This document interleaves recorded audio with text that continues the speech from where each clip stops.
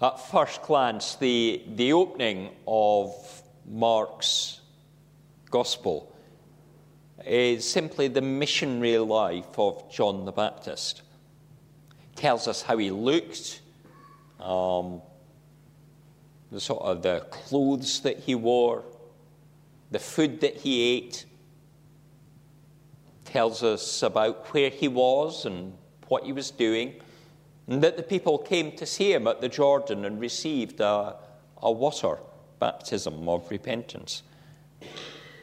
But this passage isn't really about John, is it? For the entire passage actually points not to John the Baptist, but beyond, to the one that John the Baptist points towards. It tells us this is the beginning of the gospel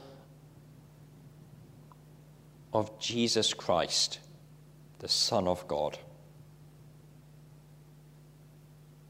This is simply the good news that John is there preparing the way for Jesus, preparing the way for us to get close to God.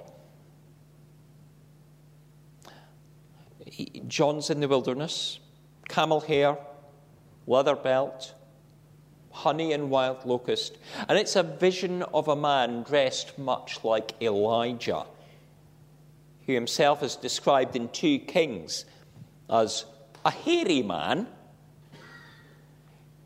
with a leather belt around his waist.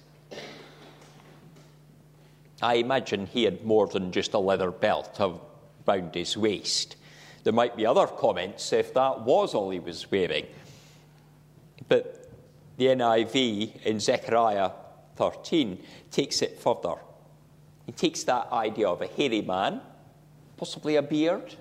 Don't know how long that beard would be, or long hair, and pushes it further and says a man with a garment of hair with a leather belt around his waist. And so we can understand why in John the Baptist people see something of Elijah, a new Elijah, one that dresses the same and that speaks of repentance, of living God's way. The honey water was known as a wilderness substitute for wine, and locusts are a nutritious substitute for normal meat that we might be used to. I don't know, how many of you have eaten locusts? Many? No, hands going up. I once in an evening service brought various insects that could be eaten. And one or two tried. I didn't bring any today, you'll be glad to know. I'm sure they've got much finer fare out the back for the Christmas lunch, But they can be eaten. In some cultures, insects are eaten quite commonly as part of the diet. It's supposed to be a food of the future. But we see here it's a food that was well established in the past too, very nutritious. Some think of the locust as being short for locust beans. And in Sunday school some years ago, that was what was often taught. But actually it is the insect. But I digress. John eats this strange diet because that's what's there. That's what's provided for him in the wilderness. And he eats and he drinks, and people come to him. And he offers baptism in water as a sign of turning from sin. But this water baptism does not itself bring forgiveness of sin. If it could have done that, then there would be no need for Jesus to come, to be born in Bethlehem, to minister in Galilee and the other regions of the Holy Land. There would be no need for him to die on the cross at Calvary or to rise from the tomb offering new life. Neither John the Baptist nor anyone else could cross the great divide between humanity and God that is caused by sin. Only through Jesus could such a change, such a bridge be built, and a new way forward be offered, a way of new life. And the forgiveness of sins comes from accepting Jesus as our Saviour. And when we do that, we are baptized with the Holy Spirit. We receive the Spirit in our heart, and it's a marker that lies there, a sign of eternal life, but also equipping us and restoring us to be God's people. John's water baptism was a preparatory baptism. That's probably a better word, isn't it? A preparatory baptism. A getting ready baptism for the baptism that would come of the Holy Spirit that comes through Jesus. And it's an important recognition and a step along the way. But it did not in itself wash away sin. And John knew this. John knew that his ministry was not an end to itself. He knew that there was one coming, one that he was preparing the way for, one that could take the people back to God. And so he points to the Messiah. Now, whether John knew fully at the start of his ministry that his cousin, Jesus, who had caused him to starve while in his mother's womb, whether he knew that Jesus was the Messiah, we don't know. Though it would become clear when the Spirit would descend like a dove. This passage is about that getting ready for the time when Jesus' ministry would begin, a getting ready. It's this passage with a prologue and a sense of prophecy, a bit of preparation, and also the proclamation of what he was doing. About there was one whose sandals he wasn't worthy to untie, one who was mightier than anyone who has ever been. And John recognized that. But also think of that sense that John, who said, this is the one whose sandals I can't untie, that I can't do the lowest job for.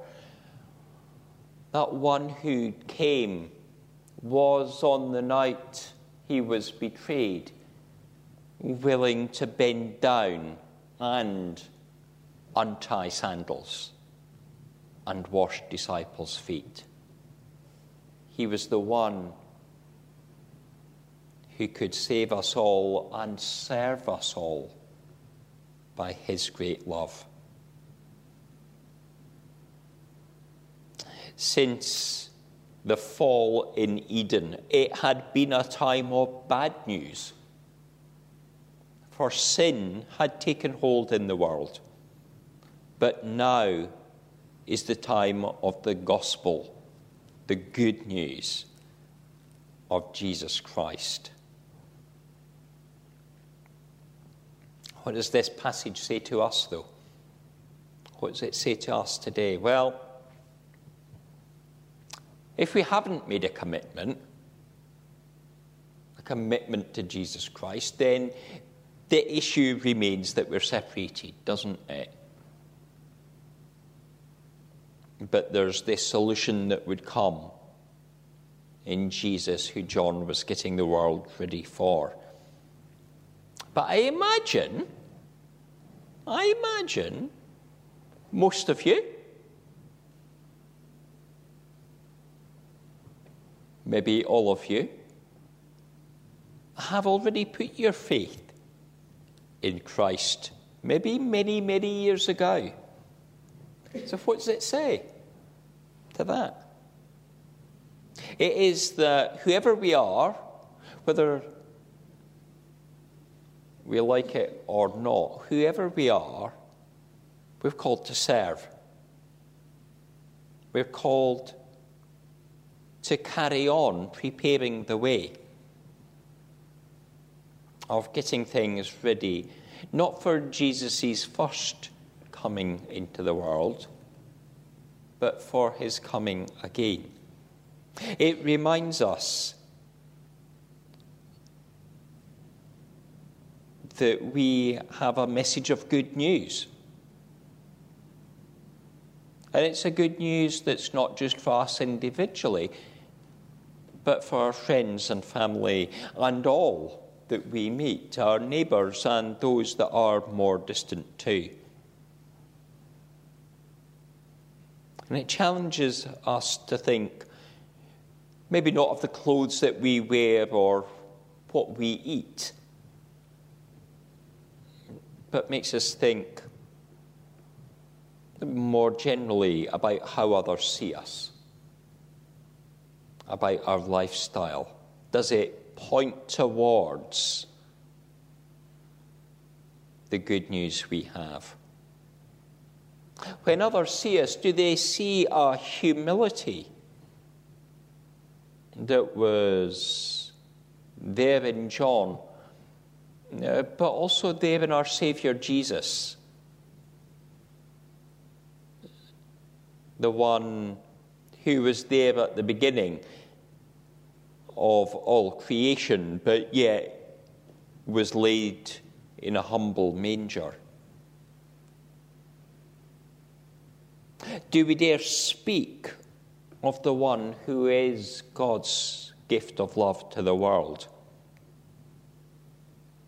Because this is the time to do it. The time when everywhere is speaking of Christmas.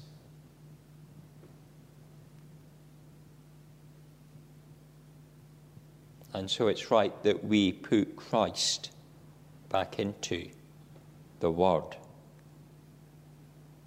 So as it's on everyone's thoughts, let that sense of preparation, this time of waiting, this time of Advent, as we light candles or maybe open doors and get a little bit of chocolate out, some of you, may it be a time of getting ready, not simply ourselves, but for the world, of getting ready for Christ. Because the Son of the Father came to make a difference.